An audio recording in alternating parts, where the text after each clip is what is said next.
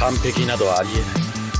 この世界は不完全だから美しい。もうバカ何？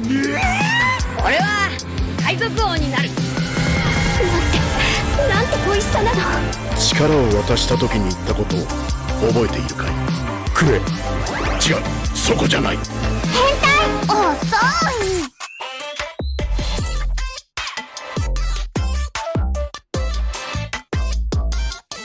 Hello and welcome to More Than Hentai, a podcast that is here to show you that anime is far more than just tentacles and catgirls. There's also countless stories of love, loss, laughs, hope, horror, and happiness that are just dying to be found.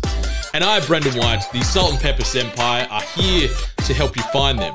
More Than Hentai is proudly powered by 8bit.net and those audio-based legends over at Audio-Technica. Upgrade your audio game over at audiotechnica.com today. And joining me on this episode is a man who spends his time devouring pastry, streaming up a storm on Twitch, in between lifting all of the heavy things, and creating beats so full of soul they make From Software jealous. His viewing habits mainly focus on comedy, science fiction, thriller, and horror, with a few of his personal favourites being Cowboy Bebop, Lupin, Bubblegum Crisis, Trigun, Ghost in the Shell, and Akira. You can find him on them socials at Mr. Shark, which is SCHAAK for those playing along at home. And as a friendly reminder, he may or may not be Batman. Mr. David Shark, welcome to Riverside Studio. How might you be doing, my friend? I'm very well. How great is it when someone else introduces you and it's like, I sound real cool. I sound way cooler than what I think I am. It is a highlight of the podcaster game, especially when you are coming on as sort of not the lead host and you get to sit back and rest on your laurels and hear about all the things you may or may not do. It's very touching and endearing. I'm a big fan as well. Yeah, it's funny when you just hear it coming back, because I was sitting there going, how's he going to introduce me? I don't do anything. I eat a pastry. You do many things. I think you're being very humble, very humble. Like you are a very creative and multifaceted individual, and maybe we could start things off by that, and you can give us the background story on yourself and what you do and where people can find you and anything else you wanted to share with the audience. Yeah, so my whole life has been a veritable fruit salad of obsessions. I can never just have a passing interest in something. It's like I either like don't get into it or I go deep. Like if I'm going to do something, I'm going to do it properly. And you give me a topic and I'll just go delve. And which actually works really well. Like my job in the real world is a creative director in advertising, so I get briefed from companies and people based on topics. So that's actually really, really good for it's kind of like real ADHD way of looking at the world and looking at careers, because I have to go deep on whether it's ice cream or sandwiches or cars or this and that, and I have to understand it and love it more than what they do in order to be able to do what I do. So, but that's, I think, the only thing I'm really, really great at, because that's been my whole life. Like across my many years, I've gone down deep on, like I've done ninjutsu really, really deep. I've learned how to weld. I've done podcasting. I've done all these things. But as my wife will tell you, I don't. She's like, oh, he's doing another thing now. He's going deep, which means expense of buying a whole bunch of stuff and learning how to do a thing. And then it's like, oh, what's this over here now? It's like a really obsessed squirrel who just like looks around. Is your garage full of just all these old hyperfixations? Like if you open your garage or your shed, it's just like, oh yeah, I remember that time I loved this, or time I was all about that. Absolutely. I've got all these big black crates, and they're labeled with a label maker of it. And it's like, there's like the magic one where I've gone and I've got like this like magic books. Like actually I helped a magic store owner with some of their branding and stuff for their store, and they gave me store credit. So I've got like thousands of dollars of magic books in there that I didn't pay for because I did a job. But it's like, I've never read hardly any of the stuff that's in there, but I know I've got it. And that's, I think, probably another kind of insight into me. Like I really understand, like people who really love books, you either buy a book and you read it, or you just buy books because you have the potential to read them, and they're around you, and it makes you feel comfortable that, oh, I could reach over there and I could read that. I've never read that book, but like I can completely understand that. It's just the potential that when I'm in the right mood, I can go deep on that topic now. That's me as well. Like I've got a got a good extensive library. I've read a fair amount of them, but I've also got a lot of books where I'm just like, I bought them at the time going, I'll get to that one day. You know, I've got the option, like you said, I can reach over that shelf and pluck a book off and start reading it, or it can just sit there and look as a nice little art piece for now on the shelf as a whole. So yeah, I can empathize with you 110%. Yeah, and like all these buckets, they are huge. Like everything is, like you look at anime and you look at wrestling and you look at like death metal or something, like something that feels like to the outside person, like it's impregnable, very Impregnable? very, very hard to get into. And like I almost don't want to take the first step on any of these things, because if I like misstep and find like a really bad version of it in there, I don't want to just dismiss it. I'm not one to just go, oh, I hate that, so just throw it away, because someone else really, really loves it. And so there must be something about it. And like one of the really kind of like, so Frank Zappa, the musical artist, he's very divisive. Like people either love him or hate him, but people who love him. So I was massively fascinated about him, but never really got, like, I didn't understand it. Like I just hated it, but not in a, like, I'm never going to listen to a way. I'm like, that's really fascinating. I have to get in there. So I basically queued up his whole discography, and he's got 100 albums, 120 albums. I just queued them up in order and started listening to it from the very first album all the way through. And I was about 6 or 7 albums in. I'm like, oh, okay, I kind of get what he's at now. And now I love him. I've been to see Zappa play Zappa live a couple times, and like the actual him being a composer but then trying to figure out a way to get people to love composed music was actually to add like really funny, almost gross, cool lyrics over the top of it and being a bit quirky about it. And that was his way of tricking people into loving composed music. Yeah, it's I admire that you stick by it. Like a lot of people will take that first lick of the lollipop, and if they don't like the flavor, they're like, you know what, I'm done, throw it away and move on. But I like the fact that once you're so focused on a topic or a genre or, you know, a whatever it is in culture, you're like, you know, I'm going to give it its due to sort of try and find where the gold is in this mountain. Because yeah, like you said, there's a lot of people out there that love these things, and I guess the science and the sort of the grey matter as to why is always just as intriguing as the material itself, right? Like trying to understand what is the secret sauce that makes it so globally known or famous or divisive or memorable, and then just trying to get to the crux of that's a thing in itself. Yeah, I mean, like, but a lot of that, like, and I would say all of the really, really cool stuff is actually below the surface level. And but when you kind of like glance at a thing, you see the surface and you go, oh, I don't really like that. But like the gooey,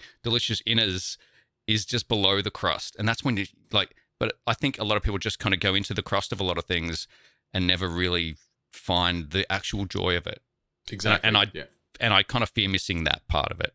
Yeah, you never want to miss out on the good stuff. You never want to miss out on the next big fad or the next wave. You want to get in there, and if you can get in there early, even better. But just ride that wave out and enjoy it for all its uncertainties and weirdnesses and awkwards and quirks and everything else that comes with it. So yeah, and like anime is exactly like that. You know, from the outside observer, it's all just like crazy colors and tentacles and stuff, but it's not. Like you kind of push all that aside and go, okay, so what is it actually about? And it's fascinating. Exactly. Yeah, it's what's the next big thing you feel that's going to grab and hold your attention for a while? Is there something that you've sort of been on the periphery for a little while now, like debating, should I jump in? Do I jump in and explore this world of product or genre X or Y? Is there something that you've been thinking about diving headfirst into for a while? Yeah, actually, there's two that are happening right at this second at the same time, and they're kind of related because the same person is guiding me through both of them. So I started just recently getting tattoos because it's like I've never done it, but always found them fascinating. It's one of those things I've looked on the outside and kind of gone there. I love people with tattoos, and I think they look so cool when they're done right. And there's a real kind of specific aesthetic, and even if it is like a little bit counterculture, but a little bit self-expression. But I was always too scared of the pain because I hate needles. I pass out all of the time. Fair. But also like I love just I was too scared of finding or getting the wrong artist again, like trying to like getting the wrong way in. So, but I found a beautiful artist who's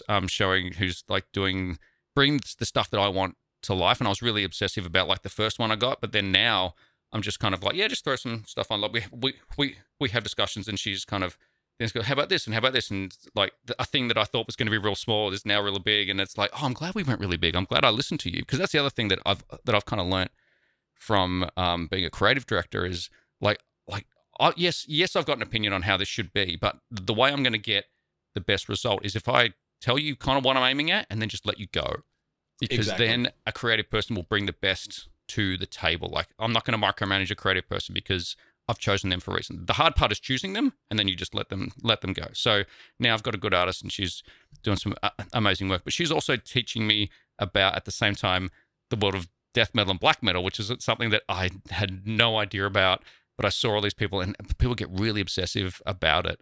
And I was like, that feels really fascinating, but to me, it just sounds like a lot of yelling. But now she's teaching me a couple of things and like guiding me in through like bands like Mastodon and Baroness, and now I'm kind of really into Cult of Luna and Russian Circles and all these kind of things. So I'm slowly, and like, you know, Mayhem just toured Brisbane and all these things. So like I'm slowly figuring that out as well. Like, it's funny because you look at my last year's Spotify Wrapped, and I think this year's Spotify Wrapped is going to be massively different, because like last year it was like Run the Jewels and Beastie Boys and all this kind of stuff, and now it's like crazy yelly music. That's just the evolution of David, you know. It's an ongoing thing, and following those new passions and hobbies and interests is always a good thing. So anyone out there listening, if you are hesitant to jump in and have a go or try something new or unknown to you, just don't worry. Just dip a toe, see how you go, and if you don't like it instantly, just dip more of the toe. Dip more of the body in. Yeah, just dive in head first. That's the way I do things. Head first and swim. Yeah, you might hit the ground, it might hurt your head, but at the same time, you're fully in there, and just like David said, just start swimming. Then you got a story to tell, whatever. Yeah, like anime. Let's dive into anime. What is the worst that could happen? Yeah, so let's sort of pull this back to what More Than Hentai is about. So for first time listeners, outside of us just riffing life and everything else right now, this is a podcast that is focused on opening up your eyes and ears to potentially new anime IP that you might have not gotten around to watching yet. So the show here in itself is we're going to be doing a singular deep dive focus on the first episode of an anime in question. We'll talk about the good, the bad, and everything else in between, unpack what our thoughts were on the episode, and if that was enough to hook us to continue watching the series and sort of, you know, getting to that end goal. So, before we jump into the sort of title in question here, maybe we can talk a little bit about your anime backstory there. And like we were talking offline, you were out in the weeds early like me, like many decades ago, very big anime advocate, but you sort of had a little bit of an endpoint in the sort of 2000s, and now you're making your way back to this beautiful world of anime again. And that list that I rattled off as far as some of your favorites, like the murderer's row of the 80s, 90s, and early 2000s there, like you mentioned, Cowboy Bebop, Lupin, Bubblegum Crisis, Trigun, Ghost in the Shell, Akira, all these big tentpole anime franchises, and they're all at the top of your list, eh? Yeah, it was kind of funny. I was writing them out and going and just thinking, am I just being basic about this? Have I just chosen all of the standard ones? But it's like they're just good for a reason. Like, classics are a classic for an absolute reason. And I guess like the start of my anime journey. And it's funny because I was listening to the episode you had with Benny on, and he was listing like how he originally got into it. And it's like I had a really like similar entry point to him. Like, it was back in the 80s. And it was absolutely Battle of the Planets, which was that it was like kind of a remake or a renaming of like the Japanese. I think it was like Science Team Ninja something. And then like the 80s was like Astro Boy and Transformers and Voltron and all those things that were kind of, it was like the next step from like Saturday morning cartoons, like the Masters of the Universe and all those kind of things. And then, but there was this kind of weirdness about those that they were slightly just not made for the Western culture. There was something just interesting, and you were originally drawn to it because it was like big robots and things and stuff that you haven't seen. So that was the first part of it. And then I think during my high school years, I think I saw Castle of Cagliostro at a friend's house, and he had it up on the projector up on the wall when his parents were away, and we watched that, and that was fascinating. It's still one of my favorite animes. And then but then again, I didn't really, because it was like pre-internet and all that kind of stuff, like there wasn't just the way of just going, okay, well, I like this, how do I like all the other stuff? Like, the algorithm wasn't there to help guide me And I think it was weirdly, I was trying to think about this when just before the episode, and I think it was originally, remember the website Slashdot, which was really big in like the mid to late 90s when the original people owned it. But they started what is, I think, one of the precursors to podcasting. They started a show that you could download called Geeks in Space.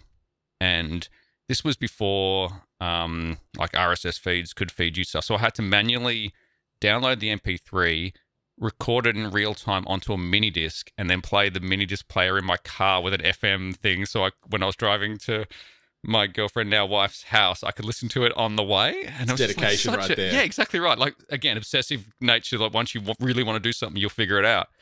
But they introduced me to the concept of like Cowboy Bebop and Lane and Trigun and Slayers and all those type of things. So like that was like, oh man, these shows are cool. And so then I was instantly on Amazon, the US, buying stuff in conversion dollars and getting imports of these things. And then I also, there was a group called the Melbourne Anime Society, and I'm not sure if they're still around or not, but like back then in the 2000s, like we would go to Melbourne Uni and sit in a theatre and watch anime there, and you could rent and you could borrow anime and stuff. So that was kind of the deep dive there, and then we kind of like life does its life things, and business changes, and you have families, and you kind of drift away from it. But you never like, even if you drift away from it, you never lose the love for it. It's just you'll be there when I get back. You'll be there. It's just in one of those black labeled tubs in your garage, like some of those other ones, you know? Yeah. It's there waiting. It's there. It's there. One day I'm going to open that tub back up and it'll be fine. And, just recently I've started to get into it again. And so it's like you are now the guide of me coming back into it. And I guess like recently I've watched Cyberpunk Edge Runners. Yes. And it's so good. It is so good. It's like, it is so authentic to, because I used to play the pen and paper role-playing version of the Cyberpunk game, and it's like, it's got all of that in it. Because I was like, how good is this going to be? And it's like, oh no, you've got everything that I want in here. It's got all the craziness, all of the everything. That, and I've watched Spy Family as well. I love that they're probably at two of the bigger ends of the spectrum, but they're both equally as great. And you can get so much entertainment out of both of them in a whole host of ways. And on your list, like you mentioned Trigun, like obviously Trigun Stampede is out now, where they've remade or sort of continuing on the story of Vash. Oh wow. I've watched the first 2 episodes, and it's more of the digital animation style instead of the typical hand-drawn. Yep. But it looks great. It nails the tone of the original Trigun, because I love Trigun. The original series, one of the best. And I was very hesitant to jump into Trigun Stampede when I saw it pop up. It came out a couple of weeks ago on Crunchyroll, but I've watched the first 2 episodes. I'm like, you know what? This is really good. This is really fun. The tone feels very nostalgic in all the right ways. It's the same old Vash that we're used to, and everything else in between. So definitely peek that when you get a chance on Crunchy. Yeah, it's got I think it's 3 or 4 episodes of the sub version, and then the dubs drip feeding out as well a few weeks behind. So depending on your preference, it is there, and it is pretty good. I'm kind of want to watch the subs, but not through through this puristic form of like, I have to get it right and I have to watch it the right way. But I should watch the dubs. It's so much easier to like glance away for a second and then go, wait, what happened? I didn't understand that.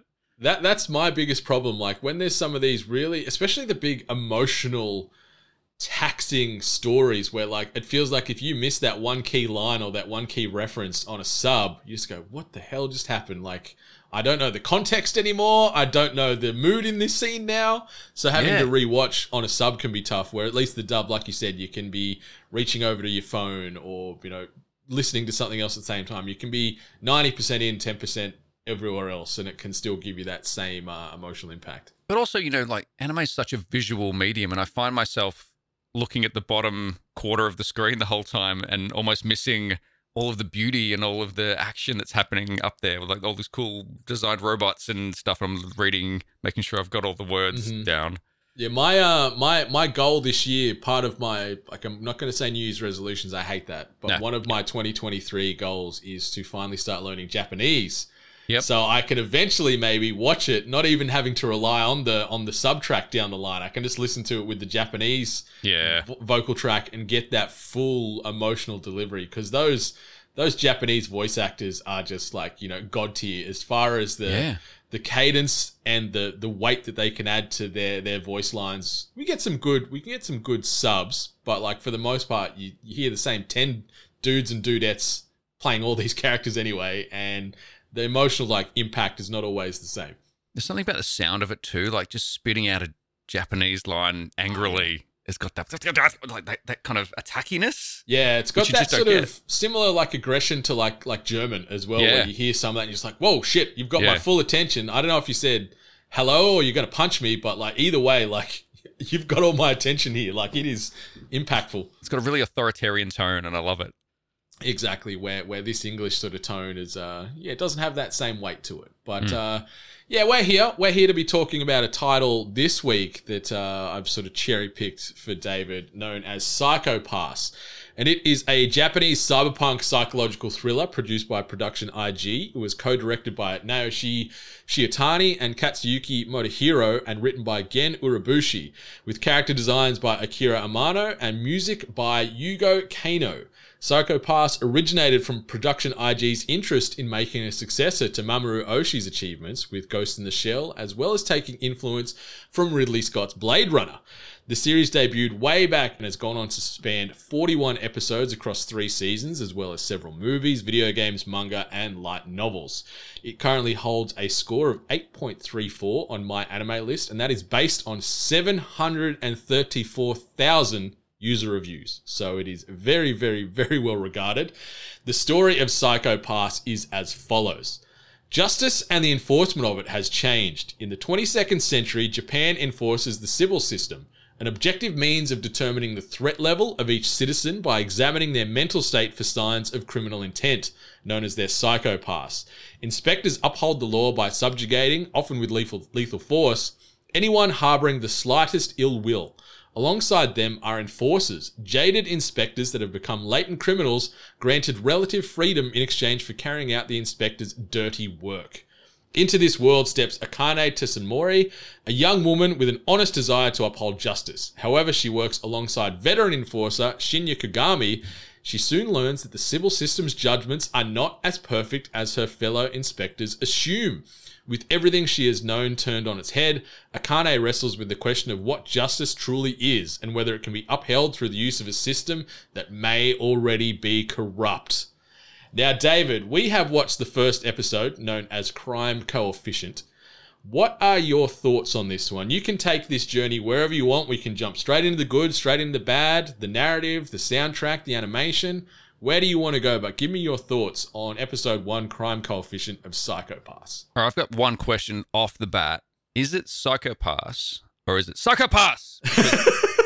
Because It depends on the movie. It certainly is Psycho Pass. Because the title is in capitals, and that's the first thing I noticed. It was like everything else was upper and lower, everything else, and Psycho Pass was Psycho Pass. Yeah, it's that's how I say it in my head. emphasized to no end. So maybe I'm doing it a disservice. So yes, the episode of the anime in question we're talking about, known as Psycho Pass, is Crime Coefficient, which is also in caps. So angry, emotive. Let's go. So I was really strict on this, and I didn't watch any further in. You said watch the first episode, so I did. I'm nothing if not a stickler. I love that about you. And I didn't look at what it was about before I watched it. I just I'm just going to click it. I'm going to load it up on Crunchyroll and watch it. So like the very open, like I love the music. The music's cool. It's kind of really energetic. I love the line in the song, which was about the fake plastic world. Mm-hmm. I thought that was a really cool line, and I didn't really know what it was about. Like I saw how that started to unravel and unroll as I watched the episode. Like, you know, about how like you're living in a fake plastic world and plastic world, but like the song's cool. It's just got like high rock voices, and it's energetic, and it's set to visions of like I got a real Blade Runner vibe straight off the bat. Like, yeah, I just sweeping shots of the city with all the lights done up and like just real neon inspired. But then I kind of going into it, like as I saw like you see Shinya Kagami, the character. I got a real kind of Spike Spiegel Cowboy Bebop vibe from him because he was in the suit with the tie and the hair. I'm like, okay, where's this going? Is this a take on this? Is it going to be a little bit like that? But it completely wasn't. And I kind of went on this ride where then you see him and he's fighting this other dude who weirdly, like, this whole intro section happens and then it goes away and then you watch the rest of the episode and it doesn't really refer back to it. So I'm like, well, that's really interesting. It's a pretty jarring cold open where it's just they throw you straight in and you're like, who are these characters? What is going on? And then they're overlaying the opening credits in amongst this where you're seeing, director notes and the lyrics in there too, and you're sort of like, I beg your pardon? And then seeing Kagami battling this random helmeted adversary and then smashes him through the window, and then that's where it sort of changes off, and then it shifts the tone again. And at that point I was in, because I got like when they were facing off and they were doing completely, it was like a King of Fighters, like Kyo versus Iori battle that they're having. Like these two guys know each other and they're about to have their final showdown battle, and so I was like in, like, music. Was it the line as well where you see Tsunemori talking to Kagami and he's like, we're linked by fate. Like, you get that line, you're like, oh, there's the stakes. There it is right there. Straight off the bat in like the first 90 seconds almost. Yeah, and then that's never referred to for like the rest of the first episode. So I'm like, oh, shit, tell me more. So I feel like I should be credited for not watching more, but I didn't. So I'm definitely going to watch more, by the way. Yeah. Let's just bury the lead. I'm not going to bury the lead. I'm going to watch more of this show. I love that.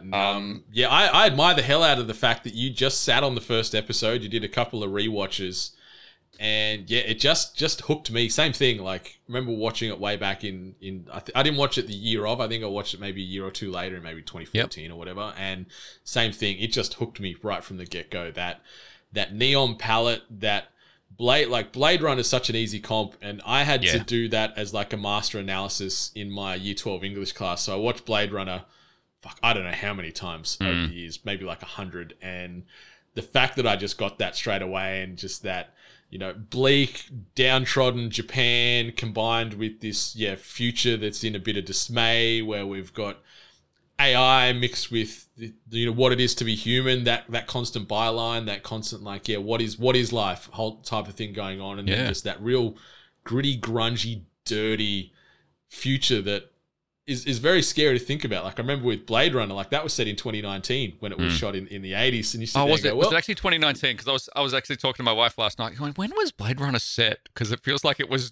now, and we're not. 2019 was the year that Decker and the Replicants and everything else are doing their thing, and it's like, well, we haven't got to that level of chaos and bleakness yet, but we're probably not too far away either. No, but I'd like to see the prequel to Blade Runner, where it's all just people dancing to TikTok in a vertical format. I believe that's just the prequel to it. Yeah, I would not be sad about watching that. I love Blade Runner. Even the sequel was great. And it's great. I think are they making a third, or are they making a TV something? Anyway, but a lot of Blade Runner homage in Psycho-Pass, definitely. Psycho-Pass. And it just feels great. So after that cold open and that banger of a opening track, very synthwave dominated sort of soundtrack throughout the show, and it just sort of really echoes this world really well. I think it's a great contrast and really elevates some of the scenes and the character moments. But then it sort of shifts, and we jump to, we meet Tsunemori, who's one of the lead protagonists. She's a new sort of female that's on the beat, and they sort of go to this tower where there's a crisis and there's a kidnapping situation, and it plays out from there. What did you think when we jumped into sort of her indirect shoes and they introduced her and this broader thing in regards to the enforcers and their Dominator guns, which is also like, yes.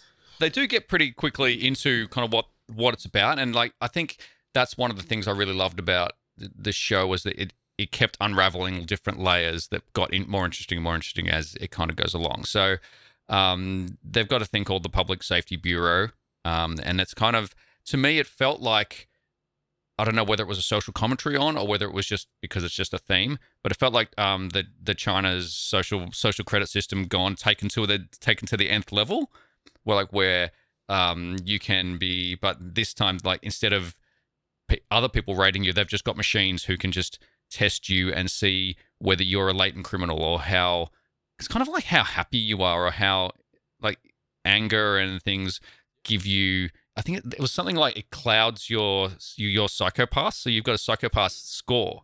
Exactly, and the higher the score, the more at risk you are of creating, like, committing a serious crime, whether it be murder or anything else in between. So anything, I guess, that's double digits is fine, but you see typically once it creeps above that 100 rate, your color of your psychopath changes, and also that threat level, and with that, the damage that can be done to you as far as you could be taken out passively, and I guess what's the word, like? So it was either paralyzed or eliminated. Yes, yeah, like that's it. You're literally gonna die on the spot, or they're going to take you into custody and try and rehabilitate you to make you a safe and trouble-free citizen again. But either one of them sounds very dire, especially eliminated, because the way you get eliminated, holy shit. Oh no, it's cool, like, but it's holy shit, but it's also cool. But like, I loved that, like, the Public Safety Bureau is basically the police, but it's like they're very much like everything has to be beautiful and calm and happy and etc. They even said like the little robots that they've got as kind of crowd control have these giant heads with giant beautiful eyes, and they're smiling. They make you feel so good, but they're going, stand back because there's something happening here and you shouldn't be here. But it's just in such a joyous way, and I think that was a beautiful, like, stylistic choice to just show that, that's it is such a plastic future that we're kind of stepping into, but that's hiding something behind it, and I don't think they ever delve into the actual pretty part of it. This is all about the gritty underworld, dystopian future, and the interesting part about the psychopath level, which they talk about pretty soon, is that not only can it go up and it gets to a teetering point where you become a latent criminal and then you become a certain criminal, and then it goes from paralyzing to elimination, but it can also go back the other way. So like, at what point, like, but there's never the talk of, let's just wait until it goes down again. It's like these robots, and because it's like ones and zeros, black and white. If you at a point where you can be paralyzed, we will paralyze you. If you're at a point that you'll be eliminated, we will eliminate you. But then as the episode goes on, it comes to the pass that you can go back the other way if you're spoken to calmly and all that kind of stuff. And that's where Tsunemori sort of comes into it. She's sort of the moral compass of the show, where she's sort of saying, hey, it's not all black and white. These people their psychopath readings are really high due to the high stress of the situation. Like the premise of this first episode is they're trying to hunt down this man who escaped sort of mid-therapy due to his high psychopath reading. He's kidnapped this woman in this like run-down multi-rise building that's still sort of inhabited by the homeless. And so they're trying to capture this guy, but then due to the stresses of this situation, this poor woman that he's taken hostage, and he rapes her and he's assaulting her and all this stuff, then she becomes a potential threat, but due to no fault of her own. Like, she's just like, I'm having the most horrific night of my life here, and then they're like, we need to now factor her into the equation too, even though it's through none of the things she's done actively. It's really sad to see. That your psychopath is not just criminal intent; it's just stress, and so that could lead you to be eliminated, which is a really interesting question to throw into the storyline. I did like the thing is, like, so the police, or the CID, which they're called, which is the Criminal Investigation Division, they have their investigators, but as you said earlier, they also have the eliminators, and this is a group of people who are tested really high on the latent criminal psychopath scale. Their psychopath is off into the you can be eliminated level, but as part of their rehabilitation, they've obviously caught them. They've brought them back in as I kind of felt it was a little bit like the Expendables. Yeah, like they're just hired guns. Like they're the enforcers. Like, it's people on death row almost. They're like, you know what? We'll take some time off your rap sheet or whatever. You go in there, you do what you got to do. don't ask any questions. You do what we say, and that's it. And it's such a weird but great contrast. And I love that you mentioned the Expendables in a way. It's got that vibe to it, right? Yeah, I had this really kind of cool, when they all stepped out, I was like, oh no, these guys, we can kind of kill these guys if we really want to, but they're helping us and they're doing all the things that we don't want to do. And they would also even say to Akane, it's like, look, we're doing all the bad shit that you just have to stand back. And then if we overstep the mark, it's your job to pull us back, but we will go as far as we need to go. So I'm really interested to see where that goes as well. It goes in some great places. That's all I'm going to say. I'm not going to spoil anything, No, but it's really cool where they play on that sort of moral ambiguity. It's so fun. And then so once it's go time, they give everybody this gun called a Dominator. And it comes out of this cool, like, box slides open and all the lights here and all the smoke comes out and these massive guns. I love the design of the guns. They're guns that if you point it at somebody, you can't use it if you're not authorized to use it, so that's fine. But if you point it at someone, it'll either say, nope, they're fine, so like the safety's engaged, or it will test their Psycho-Pass score, and if it's high enough, it turns it to paralyze. And then if it's over a certain level, the gun turns into elimination mode and it opens up and all these bits kind of go down and it lights up with all these cool lights and then you know that the gun is business time. And it's such a cool little idea for a weapon. It's really great, and I like as well that when that scene is playing out, that's the synth track that plays in as the Dominator case opens up and there's these big massive hand cannons they're picking up, and the gun's sort of doing a digital handshake with the user, and then the UI of the guns, you can see what Akane's seeing through the gun itself as far as what the gun's classifying as a latent criminal or whatever else. So they're synchronizing psyche almost with this sentient weapon. And then the gun has directional voice that only the user can hear as well. So it is getting almost play-by-play updates of the weapon. So it did remind me of some of the guns from, like a Cyberpunk and stuff like that, very much so. And it was just so damn cool. Yeah. So that was, and then they're kind of on their way, and I think Akane is given someone who seems to be like an older, that they really haven't gone in too much into who were each of the enforcers at this level, but I'm kind of getting the vibe that the one that she is with he's like a wizened older man he's pretty level-headed about the whole situation. He's got a robot hand, which is kind of cool. Yeah, and he looks like an old grizzled detective. Like he's got the long trench coat, but then the synthetic robot arm, which is just, it doesn't even get mentioned at all, referenced in the first. It's just, that's the world. This is how we do things. He's kind of like, hey, you can tell us to stand down if you want, and we'll do it and whatever. And so he's kind of her guide into, hey, this is like a new world. Forget everything you've learned back in the school.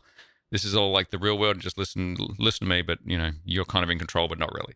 Yeah, he sort of comes in almost as that senior that's taking the rookie for the first night on the job. Like he's guiding her through how these things usually play out, what to be looking out for, things to be mindful of, and just giving her little tips and tricks along the way. He's a good sort of positive influence, because some of the other ones they all are convicts for the most part, and you see some of the sexism and oh, she's hot, let's go with her. Like I want her on my team. They're looking at her as a bit of eye candy.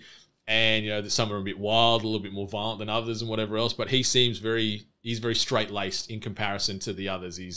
It feels like he was a cop back in the day, and he got done for whatever reason, and he's now indirectly back in those shoes again.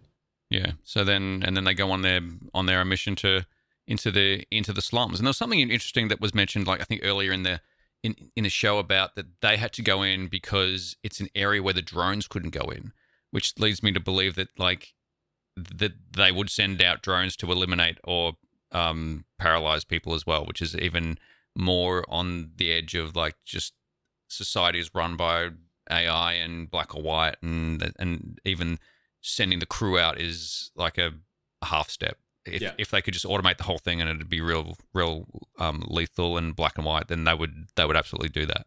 Yeah, it feels like that's the end goal, right? This is just the stopgap, because I can't remember what they were calling. I can't remember if they're calling like receivers or something, but they had been able to, I guess, deploy that tech where the drones would be able to take over those broader areas. So it is still a manual process where they send in this crew instead. Yeah. And then, so our protagonist, or our villain of this episode, he was, like you said, he was someone who's rejected his therapy and gone out on his own. They mentioned something about that maybe he had incompatible drugs, which is a kind of an interesting topic as well, which I hope that they explore further on. But he's now on the run, and he's, like you said, kidnapped a young woman, and he's keen for the taste of the touch of real flesh versus the AI or whatever they would have. So he's about to commit some serious bad crimes.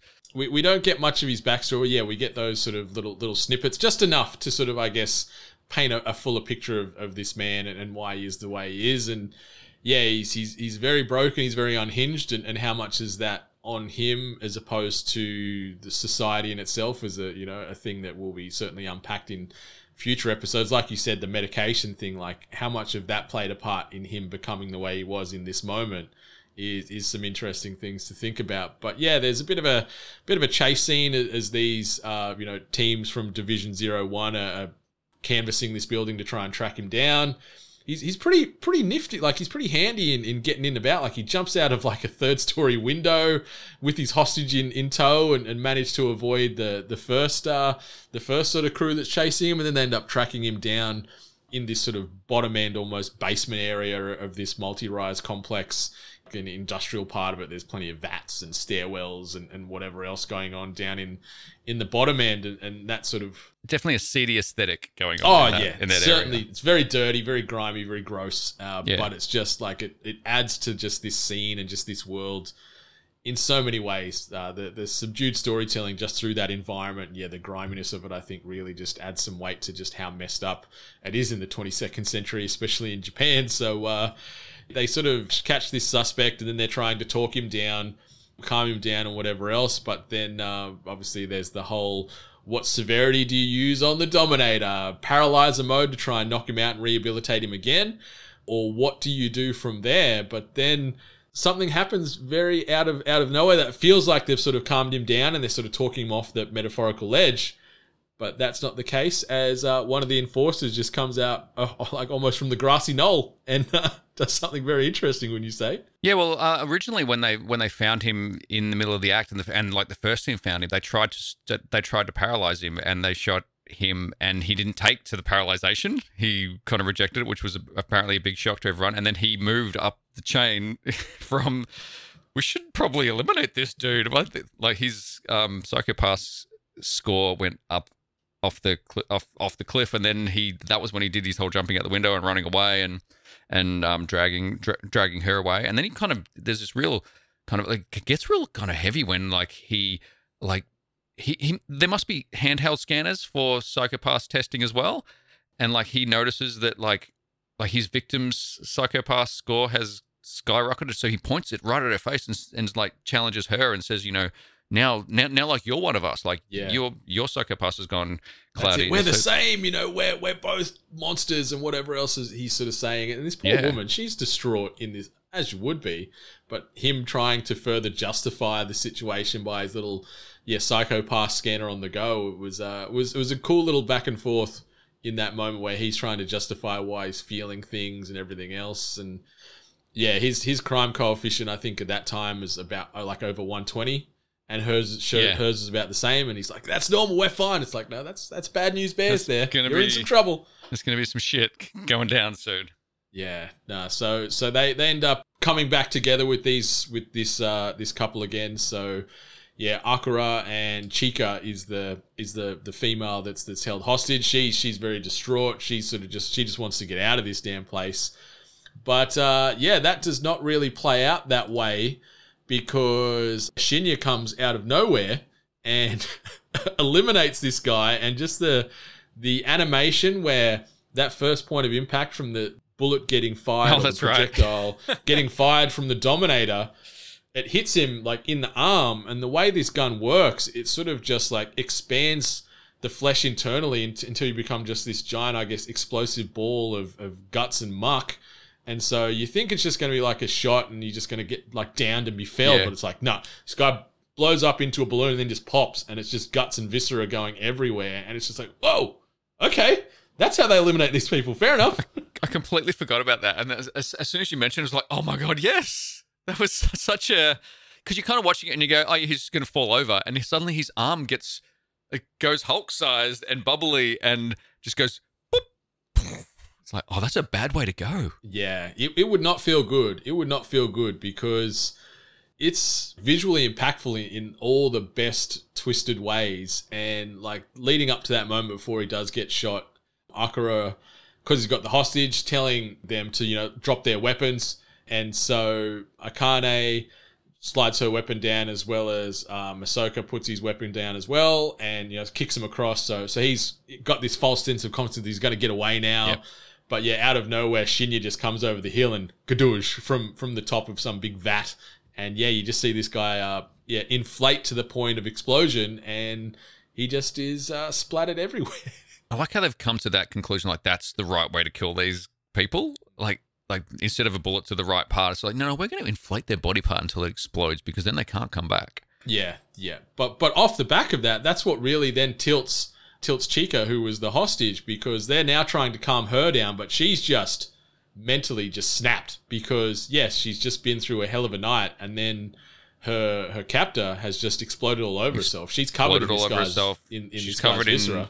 She's covered in his insides with the nail on the outside. She's covered in fuel because they knocked over some fuel canisters, and so she's sitting in that.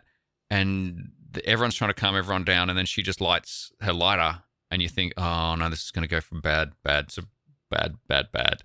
And that's the point where Akane has to like she's testing for elimination as well. Like everyone's angry and everyone's pointing a gun at her, and Akane, the new recruit who knows nothing, starts to talk calmly to her, and then she drops back down from elimination to paralyzation, and but then even then, like Akane doesn't want that to happen. She's like, hasn't she been through enough tonight? Surely we can take her in by not paralyzing her and doing all that kind of stuff. And then who is it? Who he steps up? The guy at the start. Kagami. Kagami steps up and he pulls out his gun and he's ready to paralyze her and take her in, and Akane ends up paralyzing him. It felt like it's one of those times it's like the first time she's ever shot this thing. Yeah, she's like gone through the training. She knows how it works, but it's the first time she's ever had to point it at someone and pull the trigger on it. Yeah, it was a really cool scene because it was just escalating. Like this poor Chica who's just emotionally destroyed, sitting there with the lighter. She's panicking. She's just seen what's happened to Akura as far as he got exploded into oblivion. Yeah. So she's naturally thinking, I'm next because this guy's just been saying we're the same person. I'm now going to get turned into blood, dust, and everything else in between. Akane's talking her down, manages to get her to drop the lighter, and feels like we're going to have a nice moment where, yes, this woman, she's a victim of the crime. She ain't the criminal, but it doesn't really play out that way because, Kagami's Dominator pops into lethal mode, and he's about to turn her into a big balloon of death as well. But Akane knocks him out, but then out of nowhere, Tsunemura, who's sort of the police captain, appears out of nowhere, shoots Chica with the paralyzer mode, knocks her out instantly, and you can see he's pretty pissed. He's like, I want a full report of the handling of this mission. How did this play out the way it ended up? And that's sort of where the episode rolls credits on that first one, where you get this big crescendo of blood and guts and stress and violence. And poor old Akane is just stuck right in the middle of it going, like, this is morally wrong. I've done the right thing, but it feels like she's in the shit here. Yeah, it pretty much ends with her superior going, I hope you can explain yourself. And then it's like, it's done. And it's like, oh yeah, I really want to see what she does. Yeah, it ends on a great cliffhanger. Like it ends on a big, big moment. It feels like after watching it, I really felt like they'd told me so much, but also just scratched the surface of what this thing is going to be. Like they've done a whole bunch of really clever exposition, showed me this thing up the front that made no sense to what I just watched for the rest of the thing, explained to me, like basically just set it up. And there's like not a lot happens, but you get so much information at every single point. There's almost not a wasted frame or a wasted moment in this episode because there's so much to get through. Completely agree. Like the 20 odd minutes that the episode runs 4 is just jam-packed with little moments and little breadcrumbs to follow and look forward to having more of in future episodes.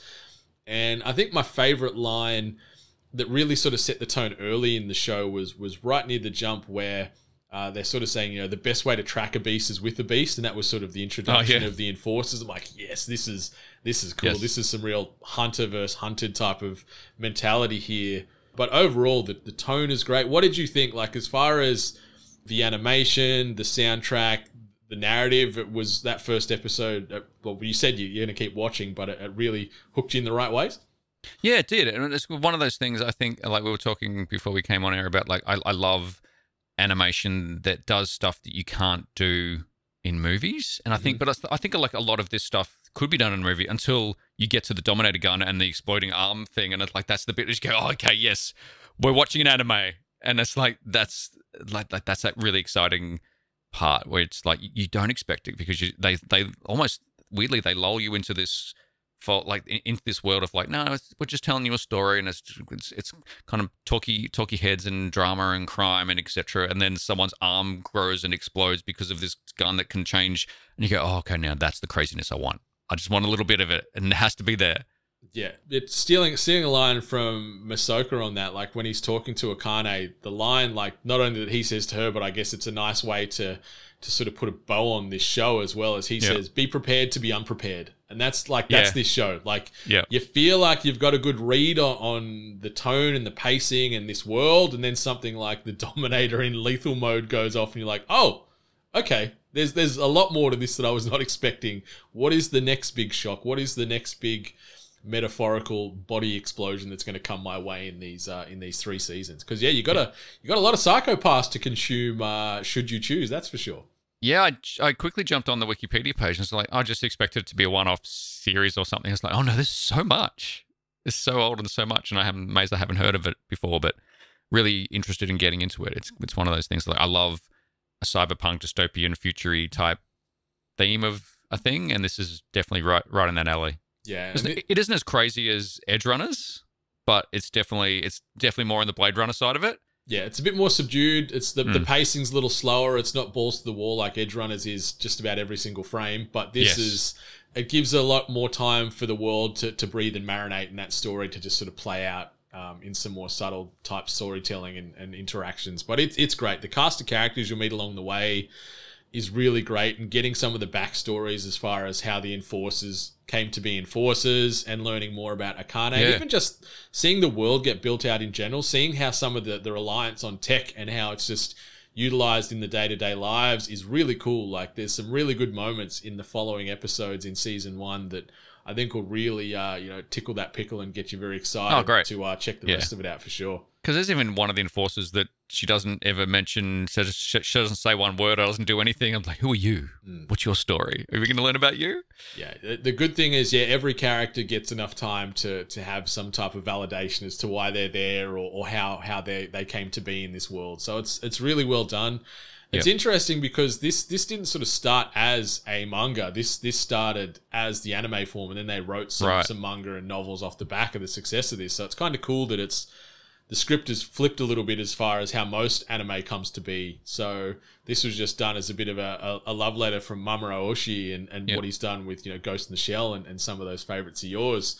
They wanted to try and pay a bit of homage to him, and I think they did that with this show.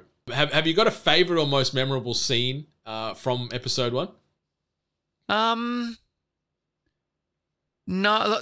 Well, the thing that I've got in my head is like the staircase at the start in the intro, and you got I'm really bad with Shinya Kagami. Shinya Kagami down the bottom, and he's kind of all ready to go like fight, and then the other guy who's I feel like must be one of the main protagonists of the whole series, or we learn about him later maybe, but he's coming down the stairs, and that face off. It's like I want to get back to that in this episode. Like I'm watching this to get back. I feel like that.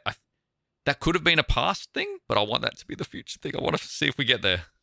I'm not going to confirm nor deny anything there, but there will be more of that explained in the future episodes. It wasn't just a one and done, nothing open. It does tie into the greater world and Shinya's story. But because then he's a robot man, and there's so many questions. at the end of a lot of episodes, you'll probably leave them with more questions than answers, but I like that. Like the pacing of which this world is unfolding and those plot points coming to be in those resolutions. It's done at a really, really good speed. At least for me, I thought it was paced really, really well across the 40-odd episodes.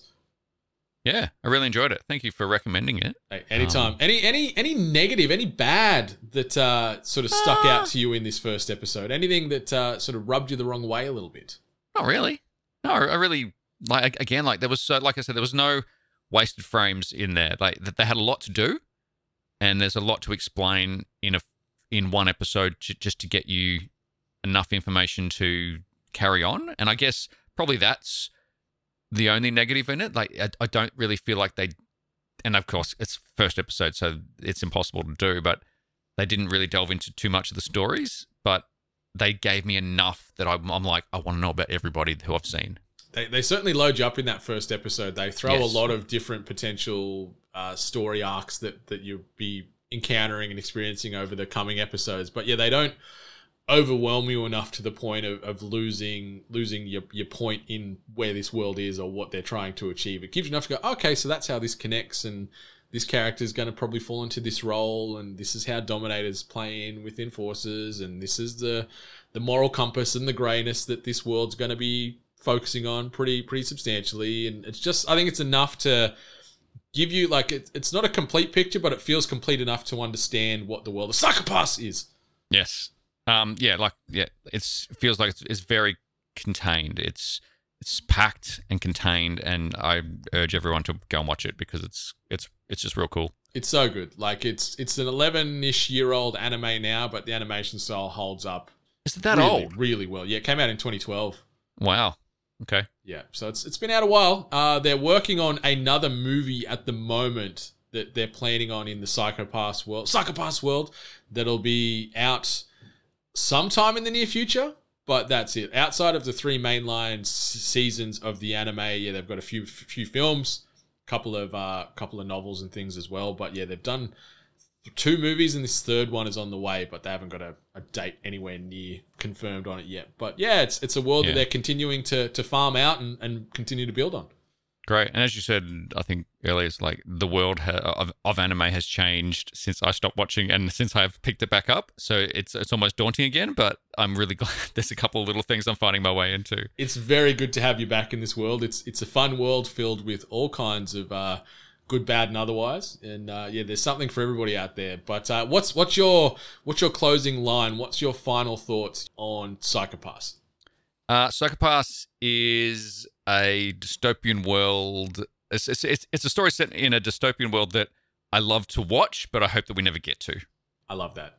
I'm the same. Yeah, please never end up here, at least in our lifetimes. If we're not here, it's one less thing I got to worry about, that's for sure. But yeah, not anywhere soon, please. Please make these as more of warnings than a prophecy, please. I don't want to have my arm exploded. No, but maybe if it's a subdued explosion, you could then have a cool robot arm. Oh yeah, like the inspector. Maybe he had his arm exploded. I'm not going to say anything. I have to watch it now. I'm not going to say anything. I didn't even make the connection. Yeah, robot appendages would be sick. Oh yeah. And then we head into Cyberpunk Edgerunners, and then it just goes on from there. That's it. I've watched enough Cyberpunk Edgerunners, I've played enough Cyberpunk and Deus Ex to know that a lot of those augmentations can lead to bad things. So everything in moderation, listeners. Cool things, but bad things. Yeah, cool whether it be augmentations or other kinds of things, just be careful. Everything in moderation. But yeah, that brings us to the end of another episode of More Than a Hentai, an anime appreciation podcast, where we unpacked the first episode of Psycho-Pass, known as Crime Coefficient. It is available for listeners on Crunchyroll, all 3 seasons, as well as the films are on there. You can hunt down the light novels and the video games elsewhere also. But David, thank you so much for stopping on by and riffing some Psycho-Pass with me. It's been an absolute pleasure. Let the listeners know where they can find you and all your fantastic content on them socials. They can find my random assortment of contents. You can just follow me on Mr. Shack on pretty much everything. MisterSchaak. I'll be streaming some stuff on Twitch, I'll be eating pastries and lifting things on Instagram. and just doing a bunch of nerd stuff. Hope got some ideas for a podcast going forward. So there'll be definitely some more from me. Hell yeah. Hopefully looking forward to maybe getting down to Melbourne for PAX this year. So maybe we can have a chat in person. Definitely. And I can take you for some of the best pastries you will ever find. I'll take you to Loon, which is one of my favorite places. Obviously, they've got them all over the place. But we got a Loon in Brisbane, and I keep had forgetting it 3 times last week. It's so good. They are god tier as far as the pastry absolutely. game. And if you want to talk about obsessive insights into things like Kate Reed, who runs Loon, is the absolute obsessive compulsive. She has a history in Williams Formula One aerospace design, and then has moved that into the creation of pastries. It's so great. Yeah, listeners, if you're hunting for a good pastry, do yourselves a favor and search Loon, Lune. I don't know where else they're based. I know we've got 2, maybe 3 here in Melbourne now, up in Brisbane. So they are slowly but surely taking over Australia and hopefully soon the world, because those pastries are game changers. It is so delectable and delicious and just so yummy. But yeah, listeners, thanks as always for stopping on by. Be sure to rate, review, subscribe this podcast, as well as all the other podcasts you're listening to, whether they're 8-bit related or just in your general listening rotation, because those ratings and reviews help keep the emotional lights on in our hearts, takes no time, costs no money, and means the absolute world to us. Same goes with those people you're watching on streaming platforms. Just be sure to chuck them a follow, and if you can, chuck them a sub, because those dollars and follows keep us all tracking, keep us all relevant, and all that good stuff. But that brings us to the end of another episode of More Than Hentai. Be sure to follow myself at Brendan8bit. Be sure to follow David at Mr. Shark, as well as 8bit as a whole at We Are 8bit. But until next time, whether your anime be dubbed, subbed, or still yet to come, enjoy yourself, stay hungry, much love to all those fantastic waifus out there.